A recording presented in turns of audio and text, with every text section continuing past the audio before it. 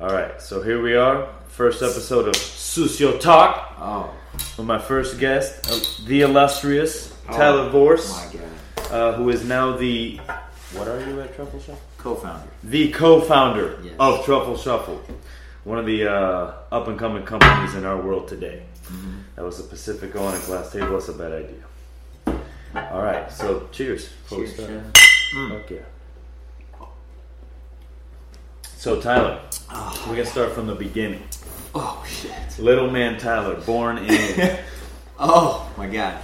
I guess, shit, I was born in New Hampshire. New Hampshire? Yeah. This whole fucking time I thought you were born in Maine. Man, I keep that on the down low. I was fucking... Alright. I hear you. That's fine. But, raised in Maine, rather. Alright. Born in fucking New Hampshire, raised in Maine. Very cool. Yep. What town we talking about? I don't know. Kennebunkport? Oh, yep, Kennebunk. Kennebunk, Maine? Not Kennebunkport, but Kennebunk, yep. Alright.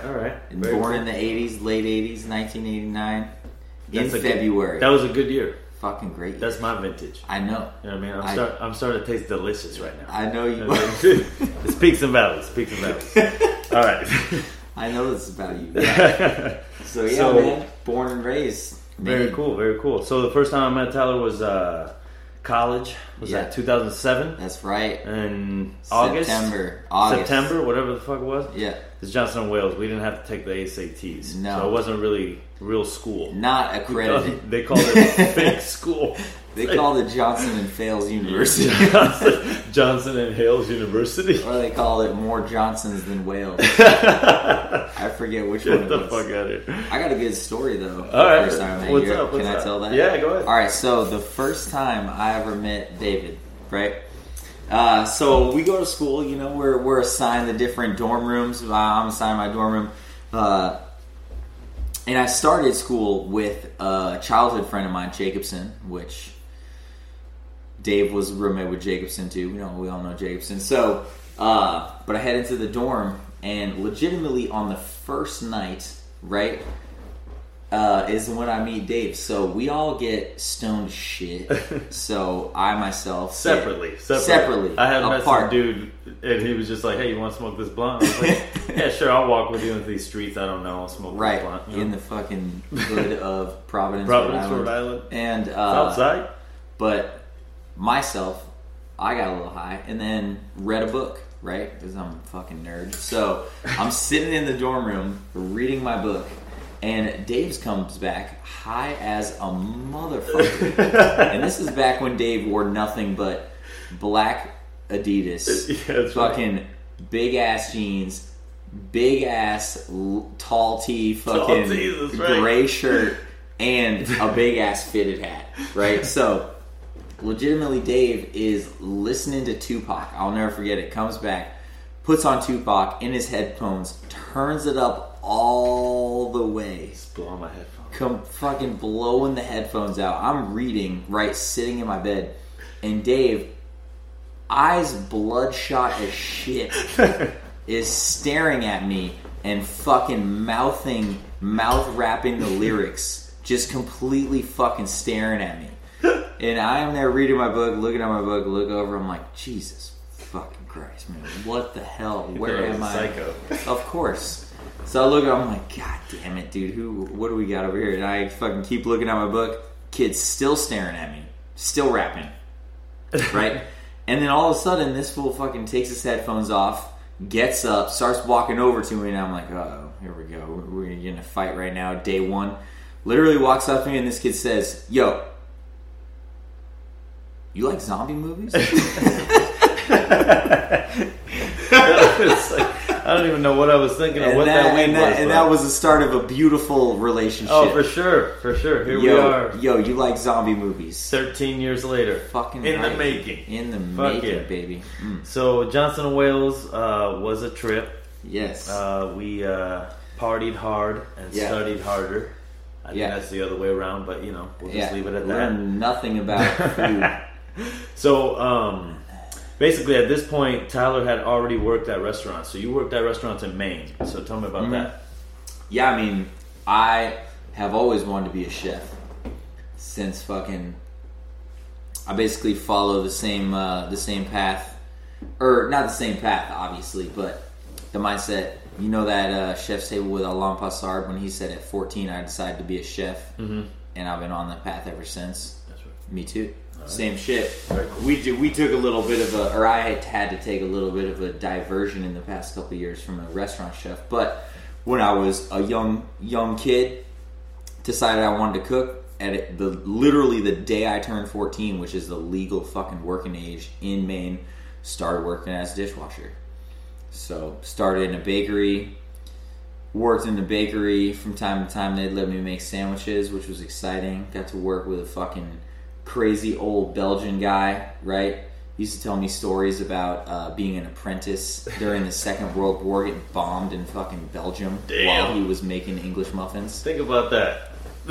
Anytime you're having hard service out there, right. Just think about that. The bombs going off, this guy's doing service. But yo, to this day, the finest sourdough English muffins I have ever had in my entire life. That's very cool. He made it like Polish style, you know, where like part sourdough, part yeast, part dry yeast.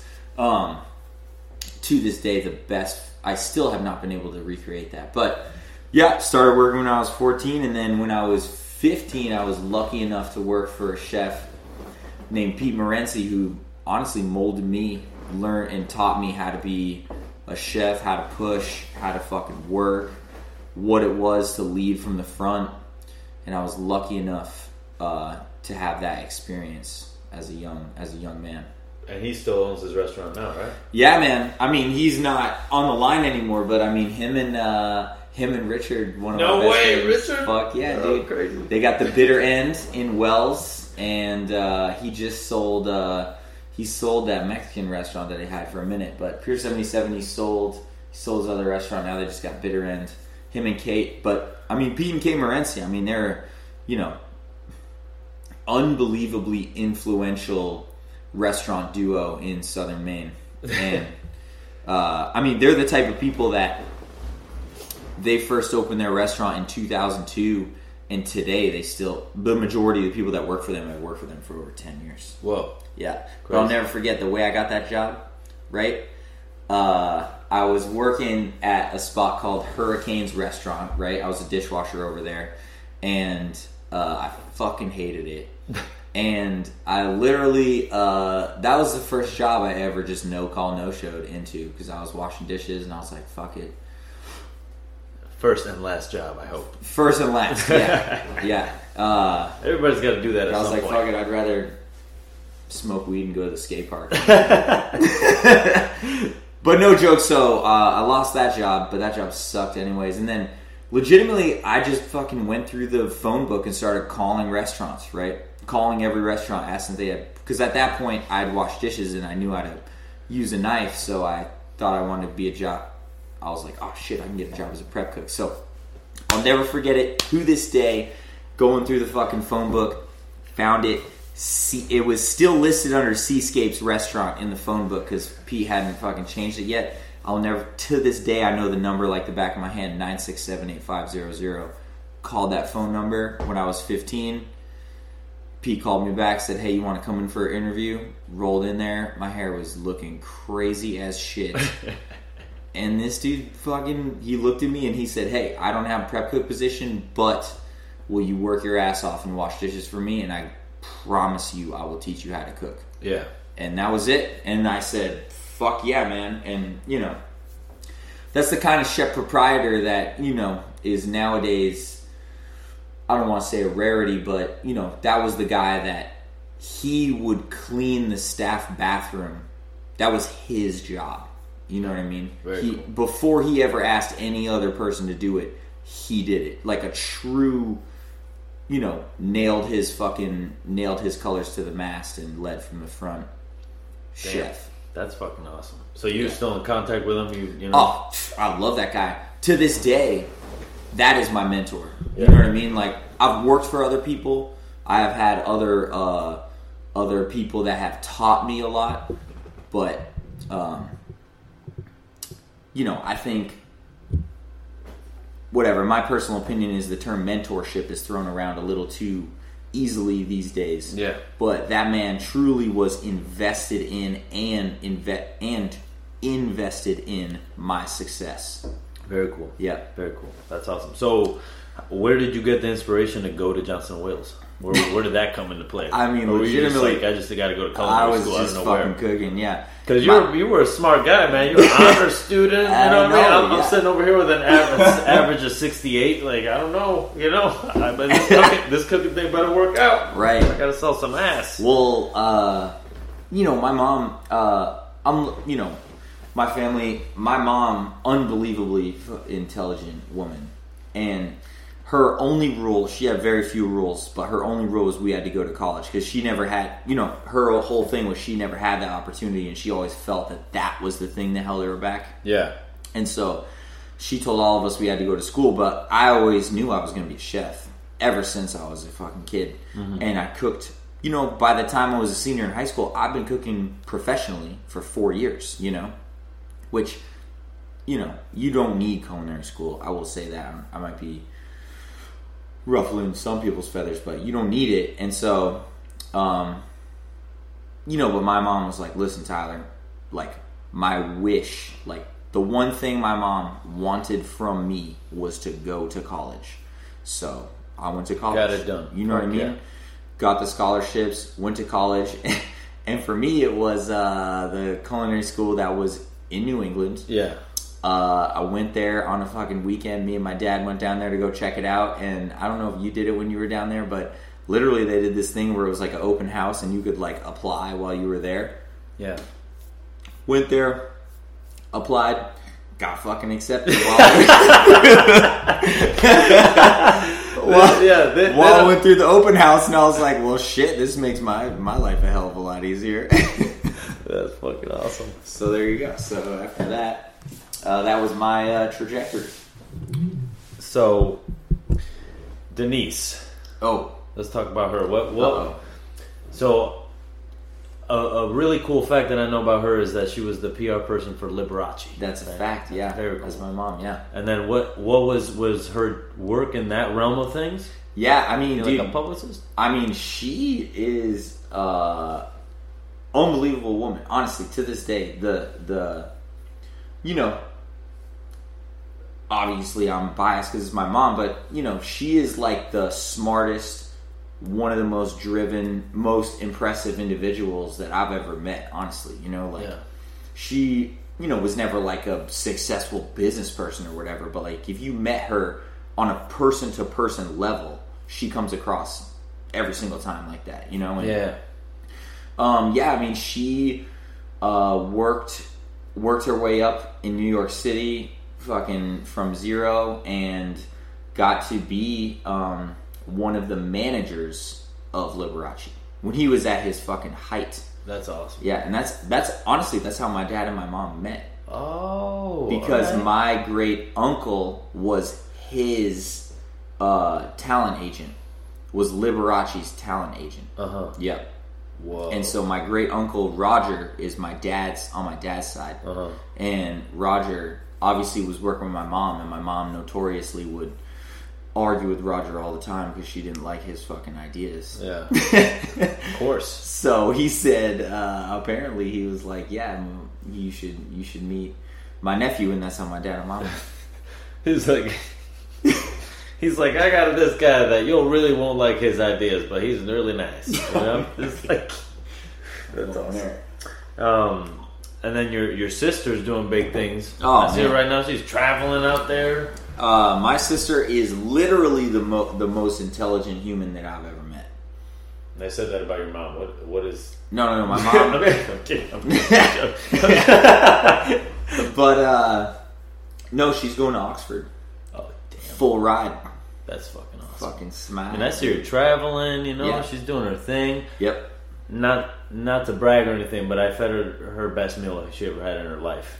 You know what I mean? Oh yeah, that's true. Yeah. She did say that. Dry tortillas. That's a fact. And seared fish, baby. That's it. And chef, don't forget seared meat as well. That's right. It was a little steak, surf and turf. It was a pile of steak, a pile of halibut, and fucking dry tortillas. She was delicious though. Literally to this day, still talks about that. She was like, "That was the greatest shit I've ever had in my entire life." How about your brother? What is he doing right now? Last time I saw. When's the last time I saw him? Oh yeah, when we told him about that underground Oakland drug lab that they had. Oh yeah, shit. Yeah, that was cool. Yeah, he was out here. I've tried to go like 2 more times, and every time I go, they're like, "Yeah, I got busted up. Can't come." So I'm like, I stopped trying. But it's pretty interesting. Yeah. There's like a dispensary in there, and they're playing loud ass trap music, and there's mushrooms and weed, and there's just like, dope. You're like, if I'm caught in here, like they're gonna blame me for this. They're gonna throw all this. They're gonna be like, this guy's the one that like, all this shit. So I'm just like, it's a little scary going. So last time I tried to go, I'm like, nah, I'm not. Yeah, avoid it. Anymore. Yeah. So when we were in Rhode Island, we moved to the east side from the south side. That's a fact. That was a godsend. That was amazing. That was a game changer. Yeah. I remember I would order from that United barbecue place around the corner. And I'd have them deliver it. And after a while, they started dodging my phone calls because they were like, it's so close, like, motherfucker. Like, tired of bringing it over. I'm sorry. He'd come to the door all upset. Like, we're right down the street. I'd be like, well, they lost my business. Yeah, you know what I mean? Not willing to go above and beyond for the customer. Listen. It's about customer service. So hospitality.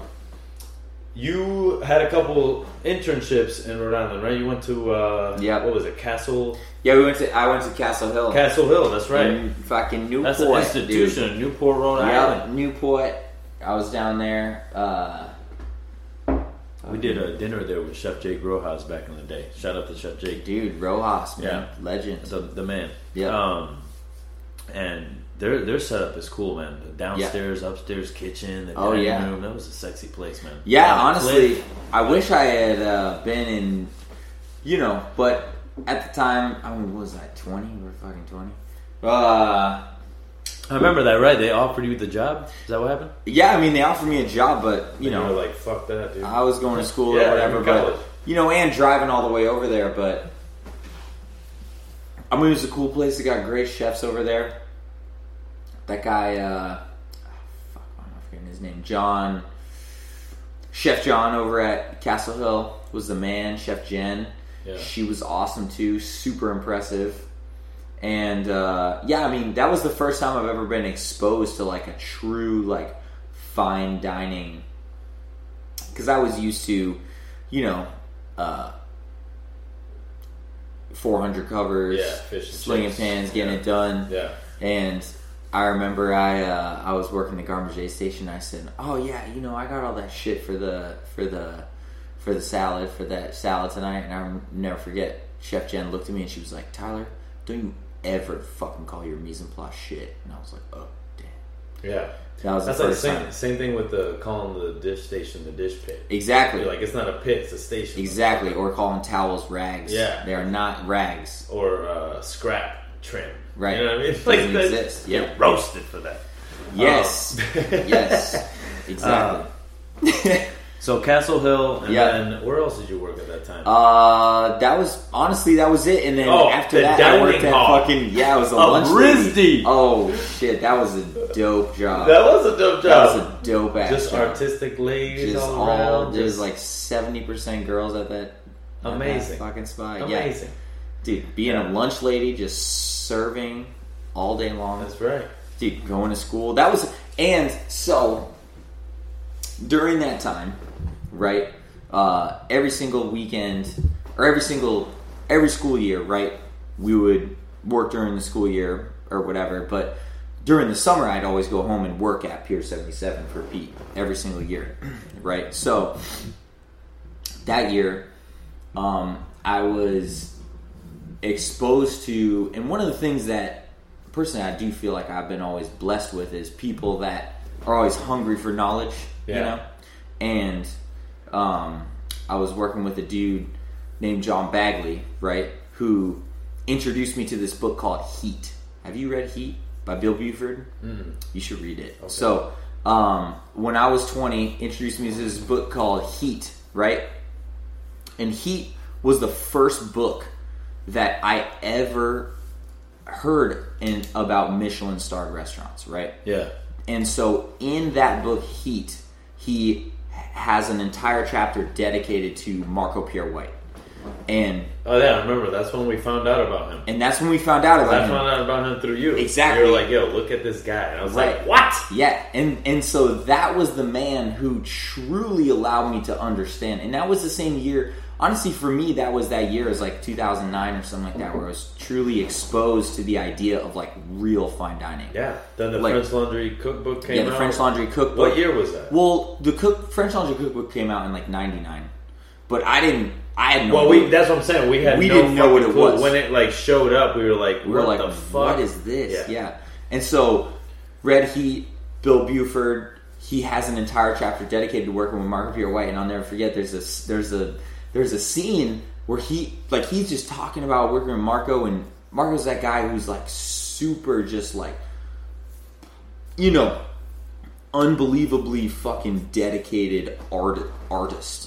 Yeah. You know, for lack of a better word, of cuisine. And so he's eating with Marco at one of his restaurants, and Marco Pierre White is, you know, having a roast pigeon with fucking parsley sauce or something like that. And he's like thinking about, he's looking at the plate and he's like, why the fuck is this like this? And then why the fuck is this like this? And then how the fuck is this going on? And he's like, and why is there so much goddamn parsley on my fucking sauce over here?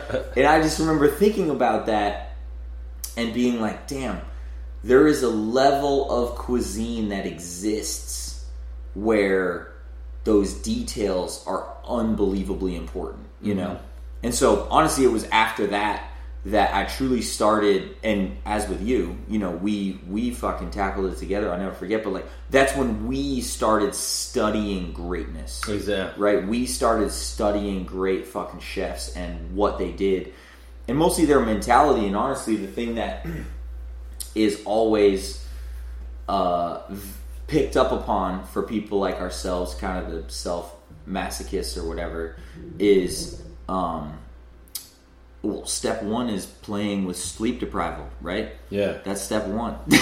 So what we started doing was fucking waking up at 5:30 a.m. to go to school, going to school all day, getting out of school. I had a job, again, as a fucking working the lunch line at a college, but I would work fucking lunch line until midnight and then come home and sleep for 5 hours. And that was the first time in my life, and I know you did the exact same thing, where we started playing and toying with sleep deprival, which is step one, always. We were just like, no, we were watching The Sopranos at that time. Remember, we'd be like, one more episode? No, it's like 2 in the morning. We're like, fuck it, let's do one more. Exactly. And then we got to wake up at 6. Exactly. Jesus. But then it trains your brain, and so honestly, like, learning to think that being in the shit was cool, was dope. And then at that time too, I also started staging. I mean, I staged at, what was that spot in Providence that everyone would go to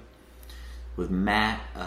What was his name? Oh, Gracie's. Gracie's, yeah, that's right. I remember that. Yeah. Yeah, I staged at Gracie's. I was there for, I think, 2 weeks, and you know, Matt at the time told me that, you know, I can't, you know, you can't go to school and do this at the same time and blah, blah, blah. But it was cool because that was the first like real place that I went to where, you know, the cooks were working 14 hours a day and they were pushing, and they came in and they were true chef de parties, you know, like taking care of their own station.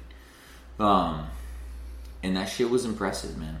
Very impressive. Matty Varga. Yeah. You know, it's crazy. The first restaurant I worked at, Trattoria Simpatico, who Charlie Apple got me the job. Big up to Charlie Apple. He used to work there as a line cook. No shit. Yeah. So he was on the grill station. So I remember, like, because all this was happening with you when I got there, they were like, oh yeah, he used to work the grill station. I was like, whoa. Nice. Like, I'm working the same station as this person. You know what I mean? Yeah. And it was cool, man. Shout out to Matty. I haven't seen him in a long time, but last time I saw him, it was good.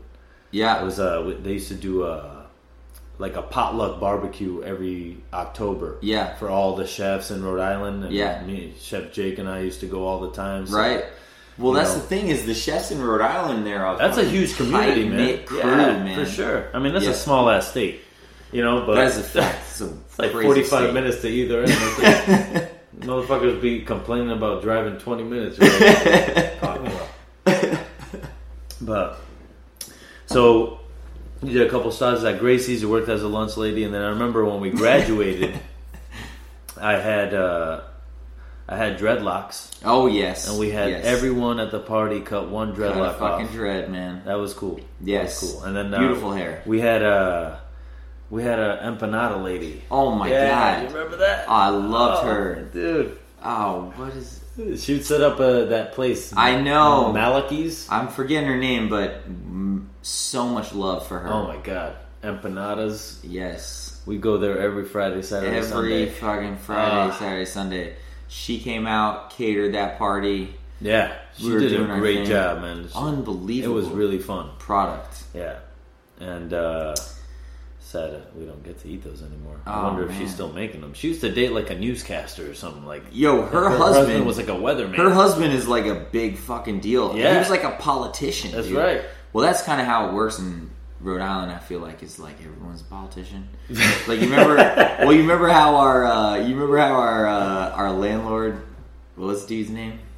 Oh, what's his name? Damn, I forgot his name. That's so sad. That man let me pay my rent in weed. With the Z. Yeah, I'd give him an ounce of weed.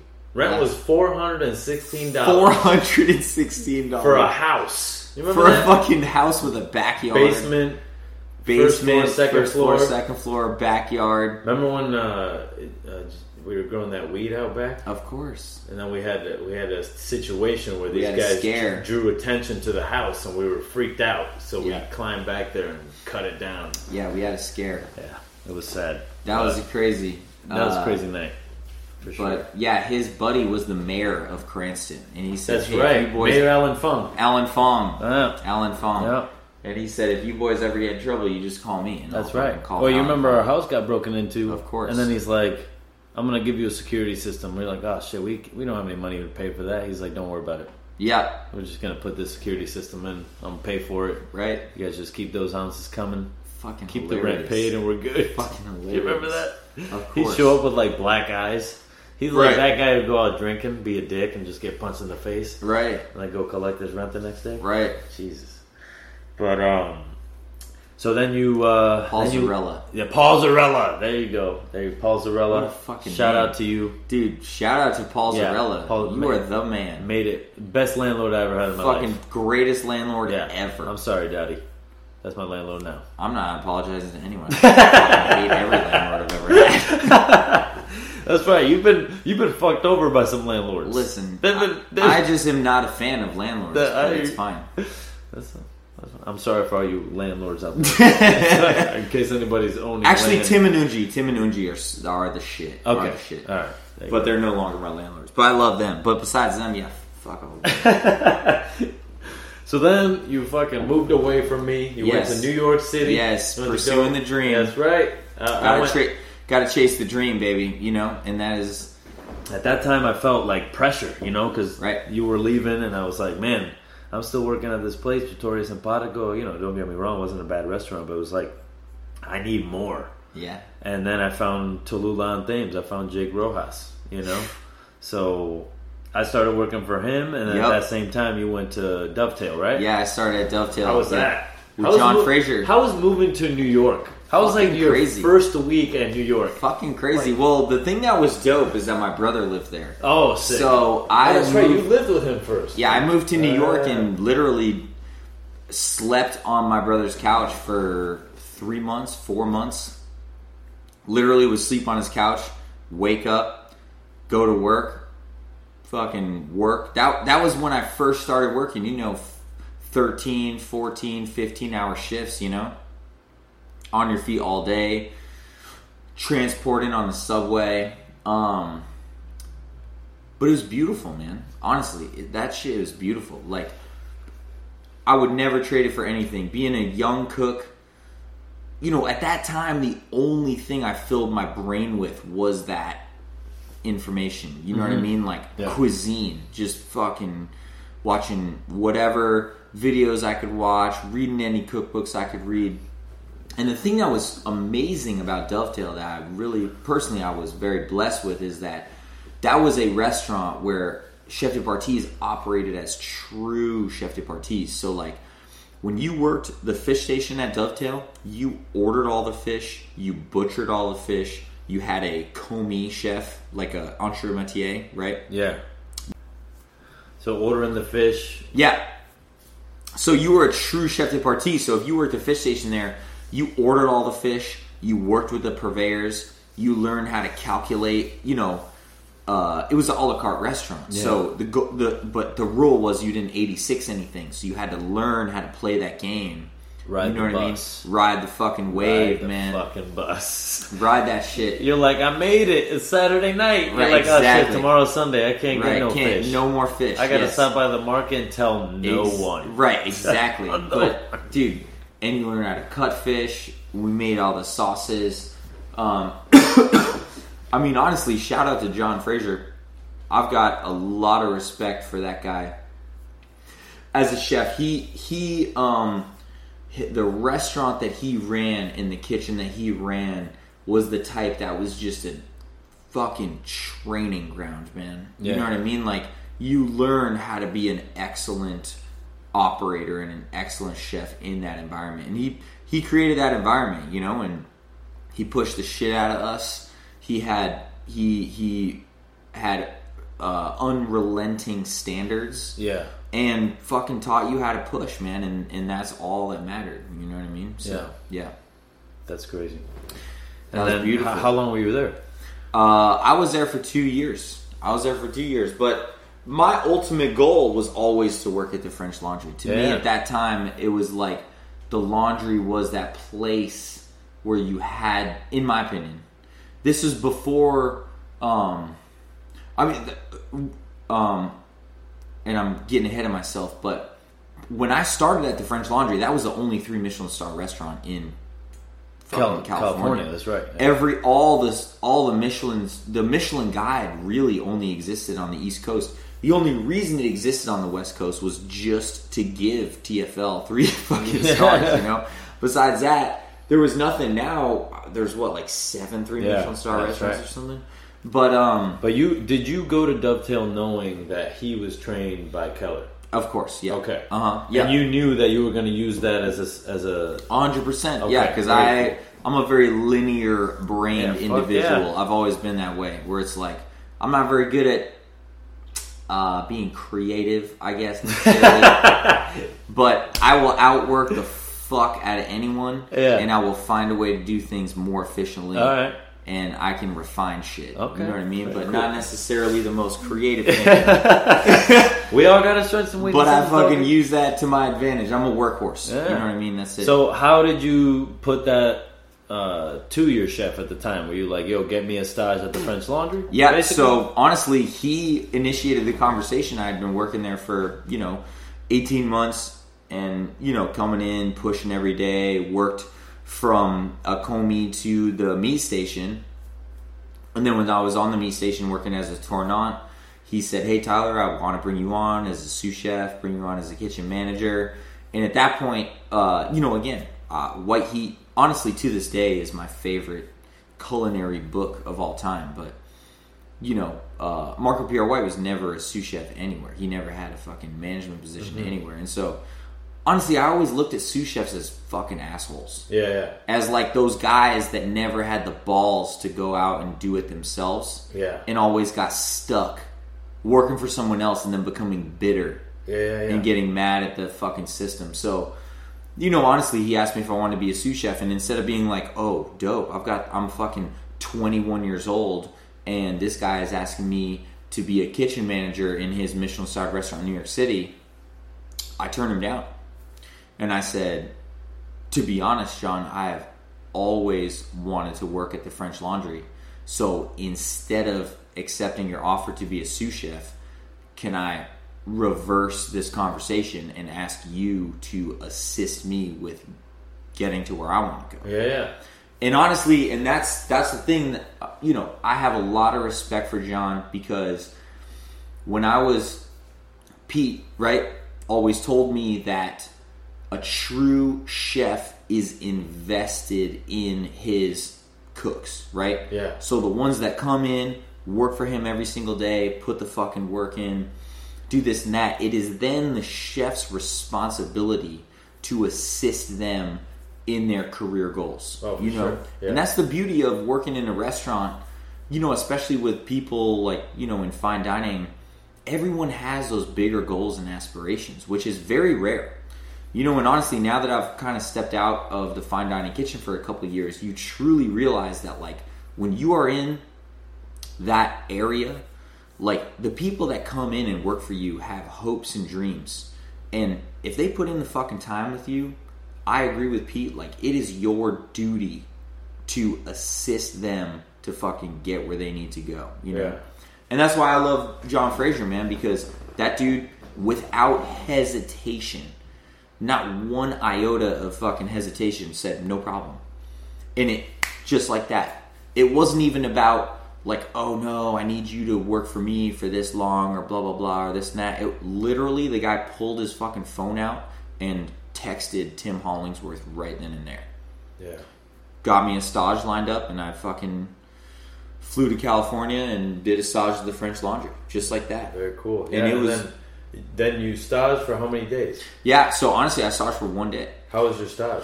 It was Like fucking walking awesome. in. Yeah, it was awesome. Were you I bet you were shitting up. It was like, crazy, oh. but you want to know something crazy, right? Is that when I went to the French Laundry for my stage, I walked in there, right? And this was back with the old kitchen, right? The kitchen that's in the cookbook. Like it's the most romantic place. So I'm coming from New York City, and the one thing I will never forget is that I roll up, I get out of my car, and the planters for all the fucking trees in Yountville are rosemary. Oh yeah, that's right. Yeah, and I will never forget that, because I got out of the car and I'm like, what type of culinary garden of fucking Eden is this over here? You're like, these niggas got rosemary everywhere. What the fuck? Dude, seriously. And there's garden, and it's just like, it's the most romantic thing. So, you know, I walk up to the copper door, open up the copper door. No joke, the kid that's walking towards the door at the French Laundry on the day of my stage is a kid that I grew up with. I don't even know if I ever told you this story. Oh, that's right. Scotty Nichols. Scotty Nichols. Scotty Wait, fucking what was Nichols. his nickname? Fucking Scott Nickel. Damn. Love that kid. So we used to skate back in the day. The skate scene in Maine is very, very tight-knit community. That's right, yeah. And so, I mean, he lived fucking an hour and a half from where I grew up, but we all knew each other. And so, yeah, he was working the fish station. And so once Tim Hollingsworth heard that me and Scotty knew each other, he paired me up with Scott for my stage. And so I worked with Scott all day for my stage. Whoa. And it was fucking awesome, man. I mean, the laundry is, it really is just one of those unbelievable institutions. You know what I mean? It's an institution, and I showed up. I was able to be a part of the fucking brigade and be a part of service. And, you know, it wasn't one of those 3 Michelin star restaurants where they have this gigantic brigade and everyone's just kind of chilling and there's fucking 5 commies on every section. Like, there was a chef de partie on each section, and there was no one else to help them out. Yeah. And everyone is so in the shit, and it is just the fucking energy and the push and the quality of the ingredients and the fucking standards is just unbelievable. But yeah, I'll never forget, made the beurre monté that day for fucking service. That was the first time I've ever seen like 35 pounds of beurre monté made at once. Whoa. That shit was crazy. Damn. Fucking crazy. Yeah. 35 pounds of beurre monté. Every fucking day. That's how much we would make. 35 pounds. Fucking wild. I mean, you never thought in your life as a chef de partie on the fish station, as a poissonnier, that you would be in the shit cutting butter. Yeah, exactly. But chef, let me tell you, you cut 35 pounds of fucking butter for beurre monté every day, you are in the juice. Just cutting butter. Man. So, you worked there for a total of how many years? At the laundry. Yeah. 5 years. 5 years. Yeah. And so, at the time you got the job, I remember getting the news from Charlie Apple. Because really, I think it was Sean O'Hara who had figured it out. Like somebody knew, and they were like, "Hey, did you know that?" I was like, "No fucking way." So I call you, and you're like, "Yo, I'm going to the French Laundry." I was like, "What?" I remember being so fucking proud of you, man. Like so excited that you were going to this place that we regarded as an institution, you know? Right. And part of me was like, well, if I don't fucking make it, I know he will, so I'm gonna fucking mooch off of him if he ever makes it. So if I become shit, I'm going to Tyler's house, man. I can't fucking... So, you know, I do my time at Tallulah's, and then I'm about to leave Tallulah's, and then you fucking give me a call, and you're like, hey, why don't you come out here? Yep. And we were going on our winter break that year, and I took a road trip with my girlfriend at the time, and we ended up in Napa. Yep. I fucking love Napa. Oh, man. When I went up there, I was like, damn, I could live here. Yep. You know? And that was, I remember, because we went to New Orleans, fucking Dallas, Texas, all over the place. Yeah. And it's like, I didn't feel at home anywhere, but when I got to Napa, I was like, man, like I could live here, you know? And then I remember leaving and just keep that thought in me. Mm-hmm. And then after a while, when we got back, I was like, I'm moving out there. Yeah. But to be honest, I was like, look, like I knew I had good skills coming from Jake Rojas' kitchen, but I knew that I was not like, you know, formed enough. Right. So I almost like didn't want to work at the French Laundry because I was like, I can't fucking be getting yelled at in front of Tyler all day. Like this is not right. Like he's gonna lose all types of respect for me. You know, this is me at 22. I'm like, I can't do that. You know. So I'm like, all right. If anybody's gonna lose respect for me, it's gonna be the restaurant at Meadowood, the only other 3-star kitchen that there is in California. There you go. Yeah. So I remember like going to your house and being like, oh yeah, I'm gonna start at the restaurant at Meadowood. And I'm like, yeah, I'm just going to walk there tomorrow. And I didn't realize that Napa is like this long valley and it takes 30 minutes to fucking drive there. And it's I'm like, the classic just getting... But hold up. Can I interject real quick? So basically, so this is how the story goes. So basically, I'm working at the laundry. At the time, I'm the fish chef de partie over there. And Dave calls me up and says, hey, you know, it's time, like, I need to take my career to the next level. And, you know, I'm like, fucking right, let's do it. You know, so this fool buys a one-way plane ticket. Okay? No fucking job opportunities lined up. One-way plane ticket, staying on my fucking floor at my house, right? No other place to stay. My girlfriend at the time is like, who the what? Like, this kid bought a one-way plane ticket. How long is he staying with us? What else are you doing? I'm like, listen, shut up. You know what I mean? Like, I might have fucked up your little relationship. I don't care, but that's for the best. But anyways, all good, right? One-way plane ticket, no job opportunity lined up. Comes out, literally just relies on the fucking knock on the door, right? The will. The fucking the will to work. And honestly, that is something that... You know, there is no way to calculate persistence, you know? And it's interesting. I just picked up the new laundry cookbook. Yeah, and honestly, TK has a whole chapter, or not chapter, a little blurb about how he talks about ambition versus persistence, right? And I personally disagree with him on what he says with ambition, because I know he says some chefs get ahead of themselves with how ambitious they are. Personally, I disagree with that, but... I will agree with what he's saying. Persistence is honestly the most important trait that you can have as a chef, and I will say as a fucking person. You know what I mean? Like as a man. That's what gets the ladies. There you go. Persistence, baby. Persistence. You got to persuade them. But I mean, dude, there is something to be said about everyone is gonna fucking tell you can't do it.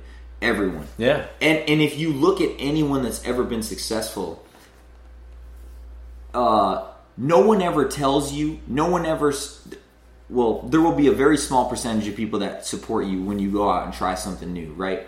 What were we talking about? Persistence? Persistence. Well, I mean, anytime you try to do something new, right, there's going to be a very, very small percentage of people that will support you, right? But the vast majority of people, I'm not going to say they will actively not support you or say that they don't support you, but they won't support what you're doing. You know what I mean? They'll just kind of be neutral. You know what I mean?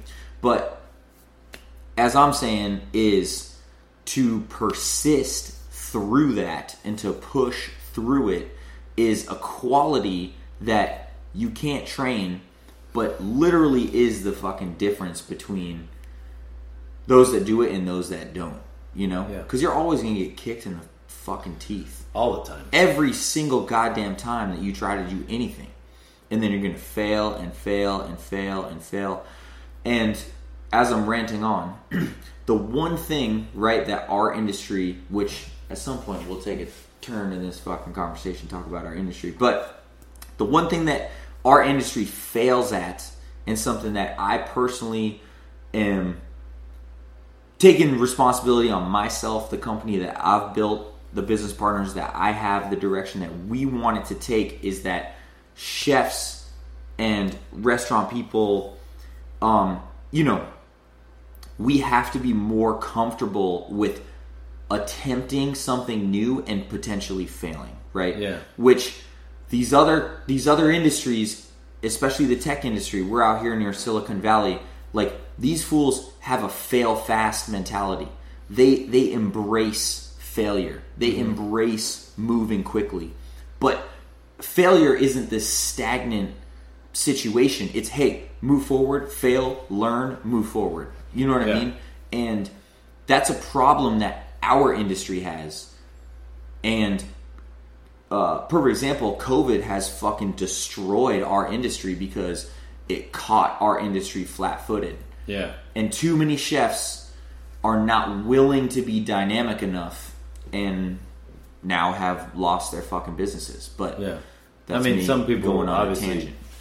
don't have the control and lost their business with things that are right. Sorry, I shouldn't say it like that. But I guess what I'm saying is that chefs need to invest in other forms, to be completely honest, in other revenue streams other than their brick and mortar restaurants. Yeah, for sure. The restaurant industry as a whole, and being a chef, when you're a chef, you are a business person, right? And so you have to understand having a fucking diversified income stream. Yeah. Right? As opposed to just, oh, I've got, you know what I mean, restaurants. It has to be more than that. You know what I mean? And, sure. and just, we as an industry... It used to be restaurants. Because, you know, Keller had the laundry, and he's like, I need a money maker to fund this one. So let me do Bouchon, which is what I think. It's my opinion, you know. There's no telling.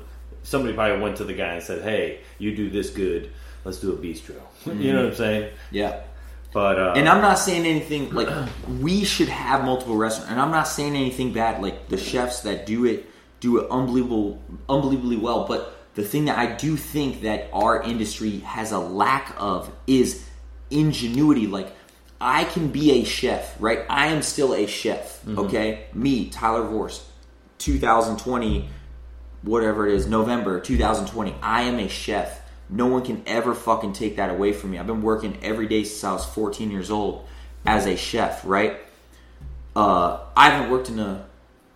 What? Don't tell class. I haven't worked in a I haven't worked in a professional kitchen in a couple of years. That doesn't not make me a chef, right? And our industry has to learn that we can have a diversified menu of options, right? I am, mark my words, 10 years from now, I'm going to have my fucking restaurant. It is going to have accolades. I am going to train the next generation of fucking culinarians, right? That is my duty to my fucking industry. But from now until then, I have to spend my time allowing myself to benefit my industry in diversifying the options available, right, to the next generation of culinarians. And that's what you're doing with truffle shop. And that's what we're doing right now. And so I believe very, very strongly about this because, you know, our industry currently, like you and like me, we spend all our lives becoming these great chefs, which is very important. But then when it's time to go out and especially in the pre-COVID world, right? It's an unbelievably competitive culinary landscape. Mm-hmm. There are more talented chefs in this country than ever before.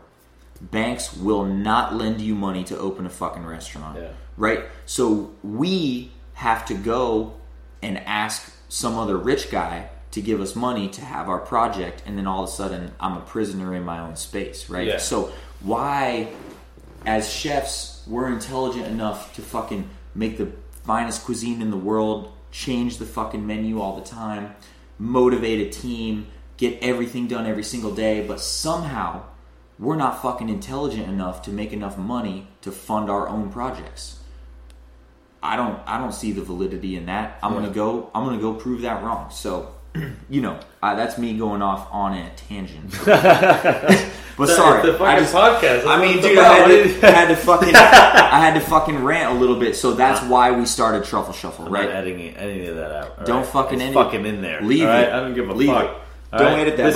But literally, that's why we started Truffle Shuffle, right? Yeah. That is what. And I know Truffle Shuffle has a fucking, it's the kid in the Goonies. Hey, fucking doing the Truffle Shuffle. It. But if you think of it, in the Goonies, it's a bunch of misfit kids seeking the treasure to save their fucking neighborhood, right? We're a bunch of misfit chefs seeking the treasure to save our fucking industry. That's how I truly see the project that we have started. Word up, man. Mm-hmm. Word up. Yep. So before we get to that project, yes. You're at the French Laundry. Oh, yeah. I get to California. Go to the restaurant in Meadowood. Yes. Luckily, Chef Costa gives me a job. Doesn't kick you out. Thank God. God, dude. Dave knocks on the back door. No stage, no fucking anything lined up. Literally wakes up, is like, yo, I'm gonna go to Meadowood. I'm like, all right, cool. But Tom gave me a ride. Tom gave you a fucking ride up there. And he's like, all right, I'm gonna wait here for 5 minutes. If you come back outside, then I know you don't have the job. But if you don't come back outside, I know you're in there staging. Sink or swim. I was like, do it. I was like, I loved it. That's the shit. And I remember when I got there, Chef Kat came to the back and she was like, Chef Katiana Hong. Yep. Shout out to Chef Kat, the god. Badass, She comes to the back door and she kind of does like this baseball, kind of like puts her hands on her knees and I'm like, huh. You know what I mean? I don't think, and nobody's ever walked to the back of the kitchen. So she's like, who is this crazy motherfucker out here? You remember Howard? Of course. Howard was Howard the one Co. that walked me from the car. I know. From Tom's to the fucking back of the restaurant. And he's all like buttering me up. Like, oh yeah, you're Tyler's boy, right? Yeah, right. I fucking work canapé with Tyler at the laundry. Like this and that. Shout out to Howard. He's got a restaurant in, what is that? Dubai, that's right. Fucking kicking ass out there. Love you, Howard. But Howard Coe, the man. And he had also worked with Chef Kat and Chef John at Melise. Oh, at Melise, yeah. Back in LA. So there's a lot of history out here. You know there what is, I mean? yeah. And so she brings me inside, and I guess years later I found out that he was, buttering me up outside. He walks inside, he's like, I don't know who that motherfucker is. But straight up. I'm like, Howard, how could you? Come on, dude. Yeah. So I get the job, thank God, and then I remember I moved out of your place. Yep. And you were at the laundry still, and then what happened after that? You got a job and you started working every single fucking day. I never saw you, even though we lived in the same fucking town. Yeah, we lived in the same town. Then you slept on my couch for a little bit. Oh, I did. That's yeah, right. I did. Then our positions changed. Yeah. Yep. Had to leave the nest. Yeah. Tyler was a stray for a little while. Yeah, I was a stray. Dave took me in. I was on the inflatable. That's right. For a fucking couple months. That was fun. That was awesome. And then you got an apartment to yourself. Yeah. And then you became a sous chef. Yep. Yeah. Well, how did that all happen? Like, did you know it was coming? Was it like did they build you up for it? Or were they it's kind of crazy. For me, honestly, so I was of the generation right after Tim and when DB started, right? DB. So, Chef David Breeden. Oh, yeah, baby. Love that guy. He's the man. He always comes in to the Charter Oak. Shout out to Charter Oak. Yes. Shout out to the Charter. And shout out to DB. Hell yeah. Love that guy. Yeah. Unbelievable. Last time someone was at Target. Get the fuck out of here. Yeah, that's right. Just randomly saw Chef David Breeden at Target. That's like seeing for normal people, that's probably like seeing a fucking, I don't know, like that's not the first time I've seen him somewhere weird. You know, really? the last time before that, me, Carl, and John. How funny is it that seeing a man at Target is seeing somewhere weird? For us, it is. I know, because we're not 9 to 5, right? You know Exactly. what I'm saying? So we be going at You're like 7:30, right? You know, when like, it's about to close. You know, what the fuck you doing here? But I saw him at a gas station last time. I was going to a J. Cole concert with Chef John and Carl Alexander. Yes, that was crazy. You know, yeah. But we're in this gas station, and Chef John always used to do this thing where he used to forget to put lotion on, right? So he'd have ashy ass elbows, and I was just, you know, he picked me up, so I'd be in the back seat just roasting him about his fucking sandpaper elbows. You know what I mean? So he's like, dude, I can't be driving to Oakland to the Oracle Center with you roasting me about my elbow. So he goes in the store and gets some lotion and starts rubbing it on himself. And who turns the corner? None other than David Breeden. God damn. And he's rubbing the fucking store lotion on him. And like, oh, hey, how you doing? Shake his hand. But yeah, I always see him at weird places. Love it. So that's like, for normal people, that would be like seeing fucking Steph Curry just at fucking exactly. Like, or whatever. People just don't know. Some people just don't motherfucking know. Fucking know. But yeah, no. I mean, I work for him. That guy is the man. And he was the exec chef of Per Se, no? He was the executive suit. Yeah, okay. Per Se, with him and Eli. And then he left that, came to the laundry. But I mean, dude, that man, just one of the most fucking badass individuals I've ever met in my life, you know? Like, organized, just fucking ironclad standards, you know? Like, unbelievable fucking work ethic, and literally the most talented cuisinier that I have ever fucking imagined. Like, that guy, just one of the most artistic, like, brains, you know what I mean? Like, we used to like look at cookbooks, and this guy would just like, you know, we'd take the recipes and we'd test it out, and that was the thing too, is like, he's not afraid to try something different, you know, and that's what I always loved about him, because we would try something, right, and we would start and we would write the recipe and we would just make it better from there, and that was all it was. And just the way that man progressed his cuisine, and the relentlessness and the tenacity, right? The tenacity at which he pursued, you know, perfection, or I don't know what it was. Just pushing the cuisine forward is something that has left an indelible mark in me, you know what I mean? And just like, I mean, luckily... You started when Tim Hollingsworth was there. I started when Tim was there. You saw a complete change. Yeah, you know. Yeah, but I mean, evolving.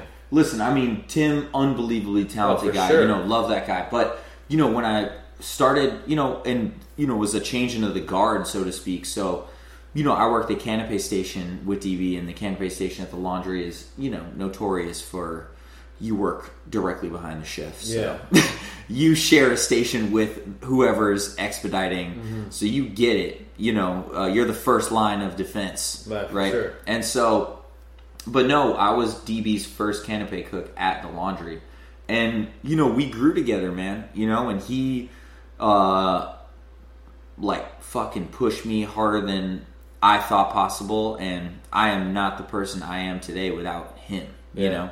But yeah, I mean, I was there for basically I was there for a year and a half, and then they offered me the sous chef position there. And you know, I told you before how I always told myself I was never going to be a sous chef anywhere. Yeah. But the laundry was the only place where I was like, okay, I'll be a fucking sous chef. Yeah, I'll fucking work here, man. And honestly, that was like one of the greatest time periods of my entire life, you know, like, just the amount of autonomy that they give you at that restaurant. Yeah. But just, you know, I mean, Chef Keller has done an unbelievable job just being that extremely supportive mentor role, right? And being very scrupulous, but at the same time giving you enough space to truly fucking to truly grow, you know. And honestly, that provided it for me. So, you know, by the time I was about a year and a half in, I mean, I was expediting. I had my own team. I had my own team of guys. And how was the transition from you becoming a cook to becoming a sous chef? Because I know that's always challenging when you're, you know. And so that is the thing, right? Is you go from being an operator to being a leader, right? And that's the true definition. And, you know, I know, or basically, I guess what I'm saying is, you go from being able, you learn how to do everything as best as you can, and all of a sudden now you have to get that fucking guy to do it the way that you do it, right? And that is the test. That truly is the test, and that's the test of great chefs.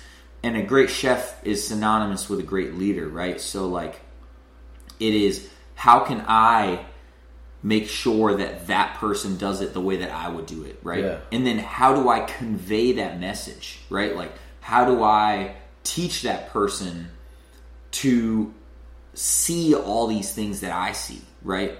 And that was the biggest thing for me. And honestly, I fucking loved it, man. Yeah. I still love it. I love having a team, having that energy, fucking the teaching aspect. I mean, all chefs are natural teachers. Mm-hmm. That's the beauty of being a chef, man. And, like, honestly, I think now that I have my own business, like, being a chef puts us in such an advantage because we already know how to manage logistics. We already know how to manage operations. We already know how to teach people at such a fucking... I mean, what other profession do you have to teach people where everything is live? Like, when you're teaching a guy on a new station, you know what I mean? Even though you're teaching him and someone else is there teaching him, you're still serving the food that they fucking make to the guest that night. Yeah. You know what I mean? Like, you're still, like, it's all live. There's no, like, oh, hey, let's fucking get it better next time. Yeah. You know, and that's the true difference. And then, you know, also, too, just learning how to maintain the standards at one of the best restaurants in the fucking world, you know? Yeah. Which, for me, the craziest thing was when I started expediting. It was about a month into me, or not even, a couple weeks into me expediting, and that's when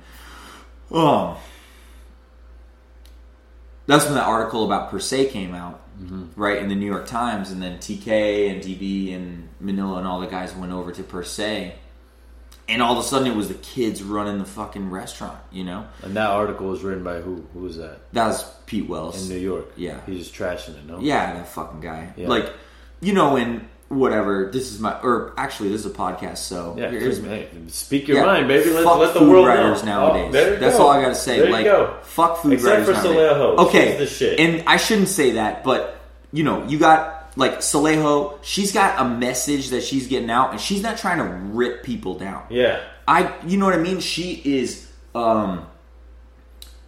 she's out there making a stand for what she fucking stands for, which for sure. I unbelievably respect. Oh my god. And she is eloquent. She is well written. She is supportive. That's the biggest thing, is that she is supportive, right? Yeah. She is not out here like and again, this is a podcast. So Pete Wells, that fucking guy writes articles to sell newspapers. And the only way he can write articles to sell fucking newspapers is to write audacious, ridiculous articles about that are false. You know what I mean? That are literally fucking false. Yeah. You know what I mean? And in my opinion, you know, you got that guy fucking Ryan, whatever his name is, over at Eater in New York too. Like, fuck that guy. But anyways, not to go down that rabbit hole too much. But just basically the point I'm trying to make is that if you are a food writer, you have a duty to us in the restaurant industry to support us, right? If you're going to be a hater, get the fuck out of their food writing position. Yeah. Right? It is an industry that is hard enough already, right? It is an industry that there's a lot of underrepresented sections of our fucking industry that you could be supporting them and uplifting them, which Solejo does a fucking amazing job doing. Yeah, for sure. You know what I mean? Like, look at her. I found out about a lot of shit from her. Well, that's what I'm saying, because she appreciates food. Yeah. She appreciates the industry, right? And that's the problem is, in my opinion, right, is that food writers are trying to sell newspapers. They think their only way that they can sell their product is by making these ridiculous articles. Whereas instead it should be, hey, how do I more intelligently provide value to the reader, right? Which is, hey, maybe don't write about the same fucking restaurants all the time. Maybe go find some fucking new restaurants to write about. There's always exciting shit going on in our industry. And especially in New York City. Especially in New York City, right?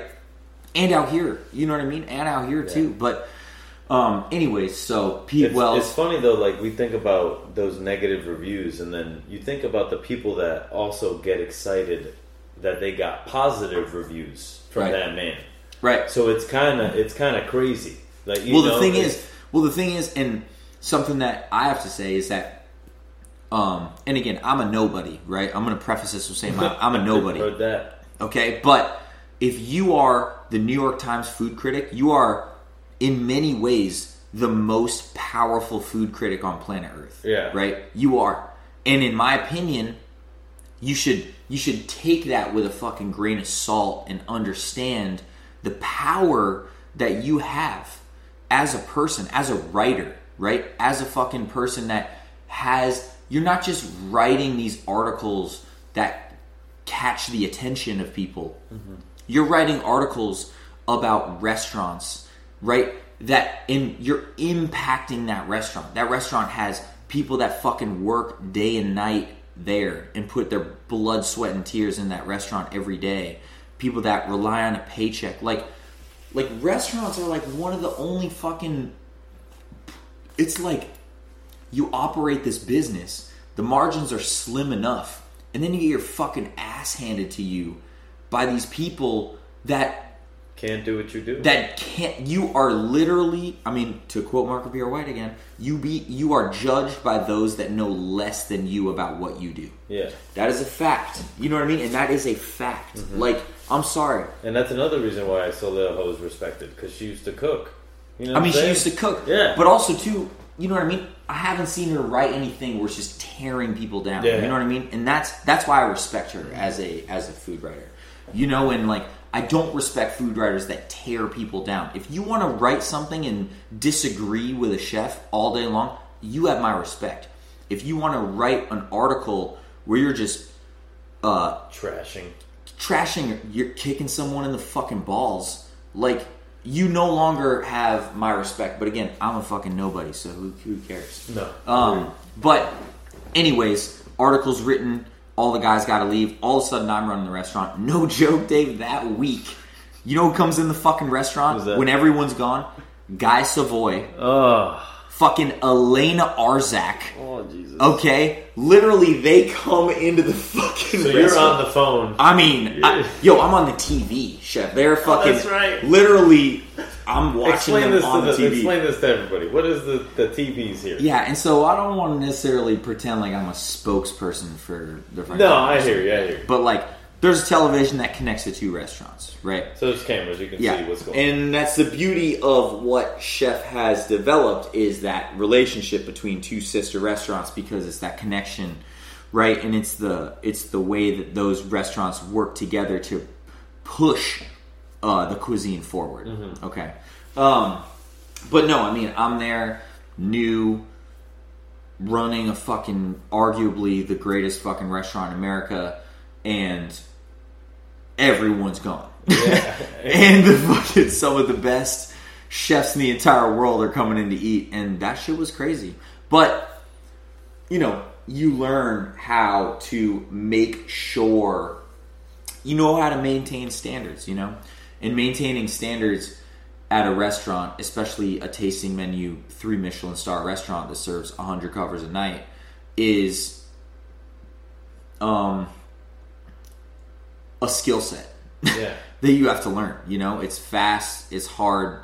There's an unbelievably small window for fucking success. Yeah, exactly. It's like everyth's working against you. Everything. And so you're constantly doing this. But that's the beauty of it too, right? That's the beauty of it. I miss that's what I miss. You know what I mean? And I will sit here and say all day long, we're doing this business over here, it's great, but that's where I perform best, is during service. Yeah. And I know the feeling. It's a matter of time before I get back to it. When you're putting that apron on before service. Oh, dude, the apron. Right. Dude, the apron, and the more you study, like these other guys, how do I explain it? Now that we have this business, right? You're exposed to these other industries that we're insulated from when we're in the restaurant industry, like the marketing industry. I'm just going to say that right now, right? And so the marketing industry, if you think about it, there's all these businesses that have to convince the customer of their value, because intrinsically their business might not necessarily seem like it has value to the customer, right? So you have to convince the customer of that value, right? Mm-hmm. And that's something that's interesting for us as chefs, because we create beautiful cuisine. Beautiful cuisine kind of speaks for itself. You know what I mean? You don't really need someone coming up with some catchy fucking tagline to sell some beautiful food, right? Instead, you take a picture of some beautiful food and you put it in front of someone and they're like, holy shit, that looks really nice. You know what I mean? And so, where am I going with this? I caught you after a long day, so you might need a little bit of time to long think day about this real quick. Fucking finish that Pacifico. We got some Modelo's somewhere too. Oh, bring those Modelo's out here. We got them in the studio kitchen. I'm gonna go outside. Oh, fuck. Where are you at on your Pacifico? You still got it? I'm done. You're done? I'm good. Do you want one more? Yeah, let's do it. All right. Yeah. So you're doing something for their members. You hear that? That's that truffle popcorn, baby. So, basically they said, hey, can you do something for our members? So we said, of course, right? Because you always say yes and then figure out how to fucking do it. Mm-hmm. So, we did a kind of meal kit, basically, where we put together all the ingredients, how to make that truffle risotto, right? And we put the truffles in that kit to sell through that shit, right? And then we thought, like, hey, how can we provide an additional value? And we said, we will do a Zoom class, like a live class on how to cook the risotto, right? And so, honestly, we had no idea if it would fucking work, but we had no other options, right? And the year before, around Valentine's Day, we tried doing a similar project and it failed like a motherfucker. It did not work at all. And so, but we went for it, and literally the next day, the battery put it live. We put it on our website as well. We put it live too.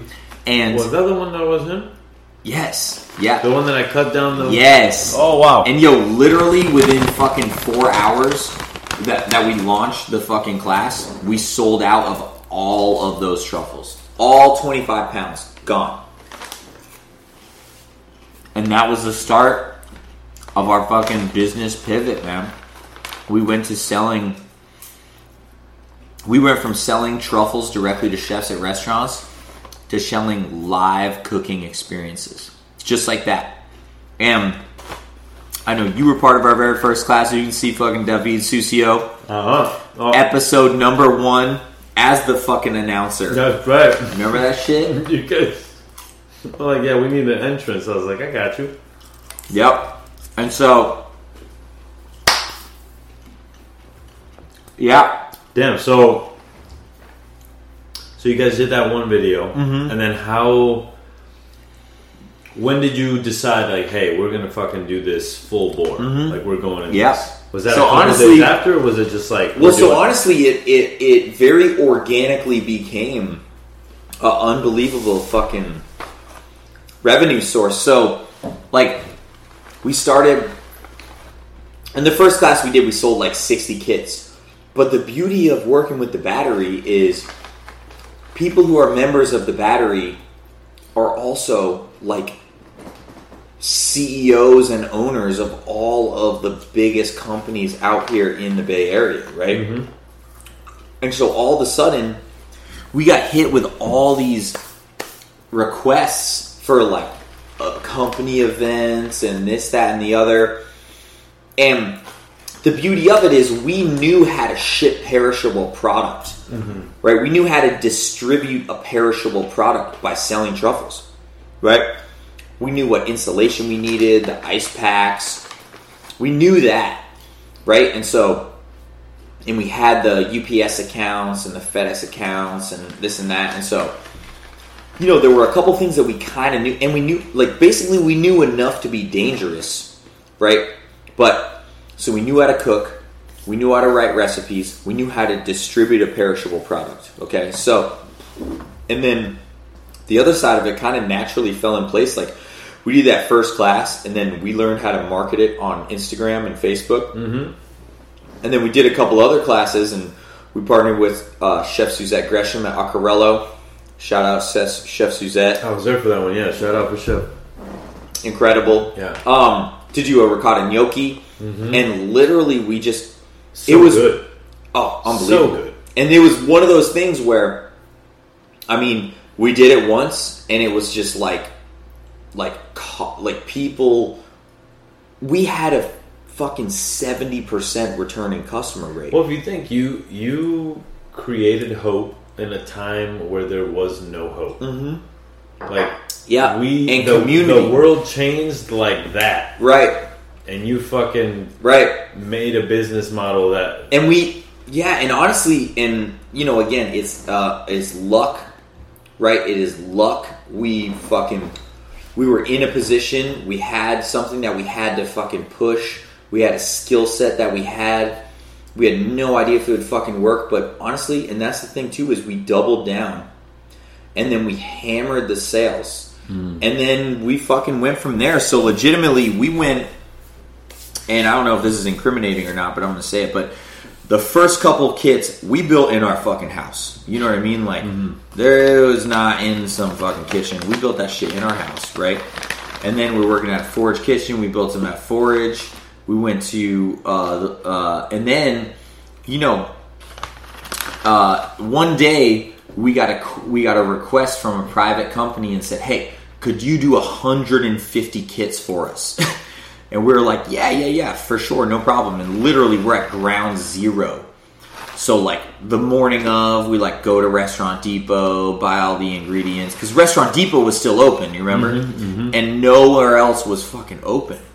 So, go there, get everything, build them, send all the fucking kits out. And then we're like, all right, we're going to do truffle mac and cheese, and we're going to sell 1,000 of them, right?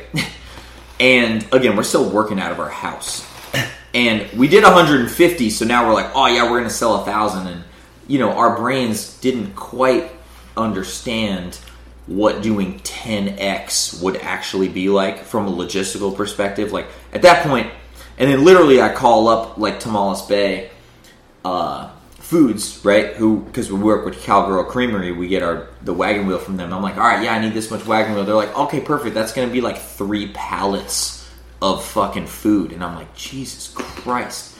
Like, we don't even know where to put 3 pallets. And so, at that point, literally, we're like, we've already sold 500 of these things. And so I'm calling everywhere. We need a space to work out of. And so, luckily, I get a hold of these guys over at Carrie Dove Catering in Oakland. And we moved into Carrie Dove, and we literally produced and shipped out packages from a fucking loading dock for like 4 months. And I know you remember that shit. Mm-hmm. And legitimately, I mean, we just fucking learned everything.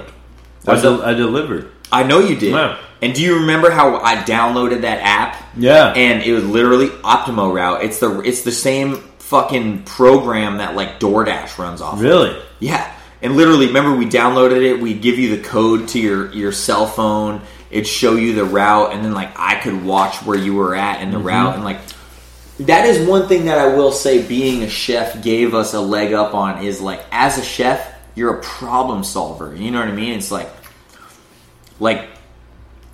I have in naivete certainly fucking had a play in it too, but like legitimately, like I have no idea how to fucking run a like distribution technology platform, you know, but I'm stupid enough to think that I can figure it out. You know?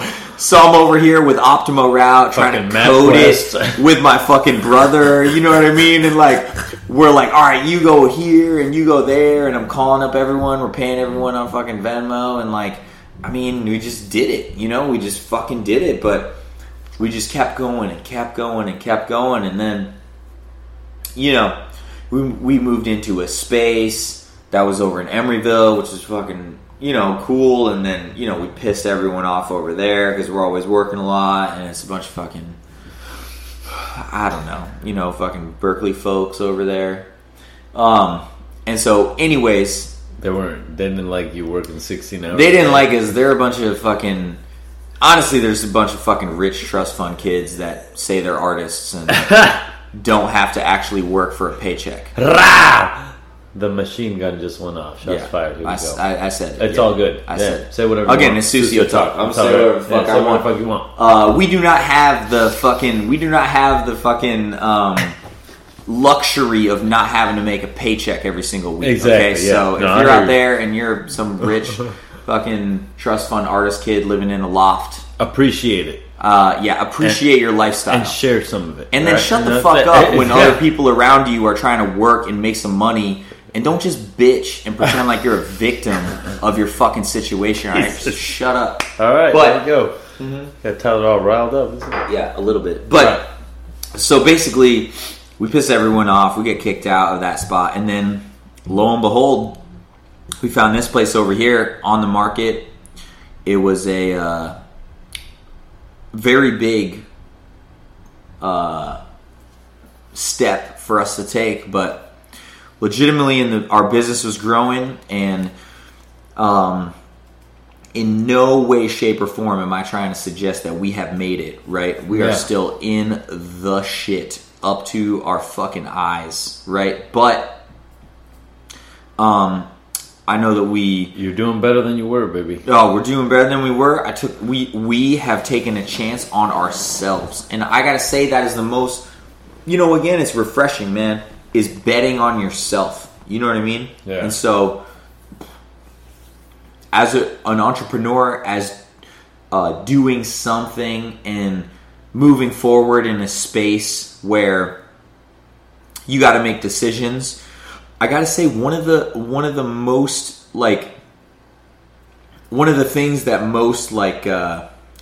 comforting things that you can do is make a decision. And then know in the back of your mind that you will work day and fucking night to make sure that happens. Yeah. And it's on you. You know what I mean? It's not like someone else's decision. You know, it's on you to make sure it happens. And so at this point, again, we haven't fucking gotten anywhere. But mark my words, our vision is large enough and we have the right team, right? So I can't predict the future, but again, we have the vision, we have the team, we have the opportunity. Now it's just a matter of fucking putting it together. Yeah. You know? So you got this location. Which That's right. Used to be a fucking noodle factory. That's right. DeChang Foods Incorporated, right? In East Oakland. There was a 3-story noodle machine in here. We ripped that thing out. That's crazy. And then, man. And honestly, you know, we got a production line. We've got studio kitchens outside in the parking lot. That's right. We've got. They're very cool. They're fucking super cool, right? And look out for those SUCIO videos. You're gonna be seeing some look out for these David SUCIO collab videos. We're doing some of those coming up. Coming up here soon. We're gonna drop dates over here for Christmas. Around Christmas time, and then, but yeah, and you know, again, it is.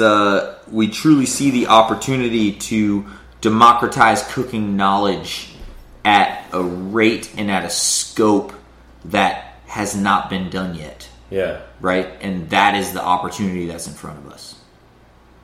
Fucking Amazing. Yeah. And so, you know, we're going to fucking keep going for it, man. Yeah, we're going to keep going for it, keep hammering it, create opportunity, right, for those in our profession, right? And the beauty of it is you are able to go direct to consumer in a way that was not available to us before as chefs, right? Like I get to directly access the guest as opposed to going through a server. Mm-hmm. You know what I mean? Like, how many times as the chef do you get to actually personally like get to know the people at the table? Mm-hmm. You know what I mean? Like, as much as you would like to, or maybe if you don't want to or whatever, but that's one of the best things about the Charter Oak. Yeah, the way that restaurant is set up. Is getting to talk to everybody and, and being able to make them feel at home and make them feel loved and like somebody cares for them. You know what I mean? Which is hospitality. Honestly, yeah. I mean, that is hospitality. Yep. Yeah. Yeah. And so, you know, over here at Truffle Shuffle, we're doing live cooking experiences, right? Get on it, baby. Fucking get on it. Every Sunday. See my impression of a broiler every Sunday. TruffleShuffleSF.com. There you go. Right, you got to check out those live cooking experiences. Plug it in. You know, but with that too, it's like, we're able to cook with kids. We're able to cook with... I do it for the kids, man. Honestly. Because the kids and seeing like how excited they are. Because right now it's a fucking weird time, right? Yeah. Like, especially with COVID, you can't hang out with people. Your social bubbles are restricted. You can't see your family that much. Like, I mean, kids are doing school. I mean, LaToya's a fucking, elementary school teacher. Like, kids are doing school on Zoom. Yeah, so I mean, kids are doing school on Zoom. You know what I mean? Which, I gotta say, if I was a fucking kid... Yeah, I wouldn't be able to do it. It'd be completely failing. I'd be a dumbass motherfucker, man. Right, just be playing video games for an entire school year. You know what I mean? And like... But, right, like, if I can contribute to my industry in the way where... If I can contribute to the kids and give some of them some cooking knowledge that I've gotten along the way, I consider that success, Yeah, for sure, man. I mean, it's the same for me. It's like, fuck me and my success. It's like, it's about all the people that learned from you and see how far they go. And that is really your success. Right. And that's what's so amazing about being a chef and being in this industry is like, it's like years of legacy. Exactly. Years and years and years of legacy. And like, we share it with a lot of other industries in the world.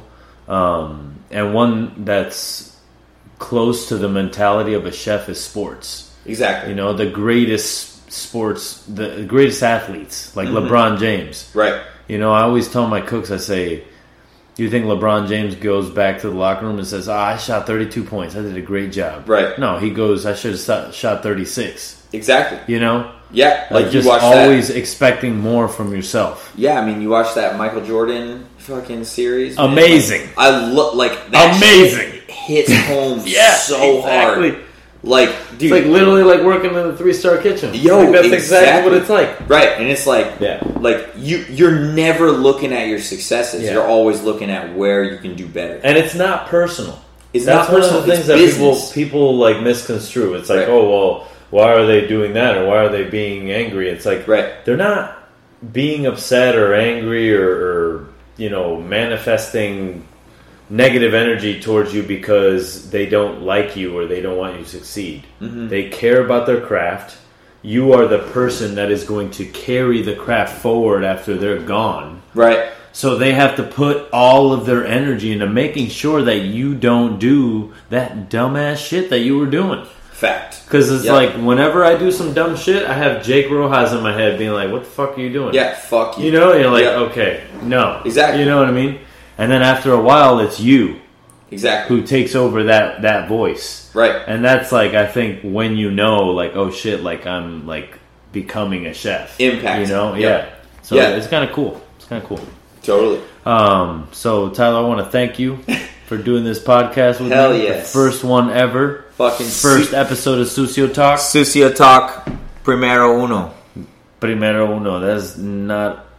Uno is a word. Primero is a word, but they don't go together like that. Alright, I fucked it up. It's like got died. You know what I mean? That doesn't go together. Alright, so it's okay though. What we saying over here? It's okay though. We're saying that this is going to be one of the best motherfucking podcasts you ever heard in your life. Fact. If you get offended, just don't listen next time. Fuck off. Okay? Other than that, we'll see you next time. Oh, yeah. Thank you, world. Thank you, Tyler Vorce. Thank Peace you, Truffle out. Shuffle. Thank you, everybody. My what is it? My sponsor, Truffle Shuffle. Oh, yeah. You know Truffle Shuffle is sponsoring this shit. Woo! Can I say brought to you by Truffle Shuffle? Yeah, fuck yeah. Go ahead. SUCIO Talk. Brought to you by Truffle Shuffle.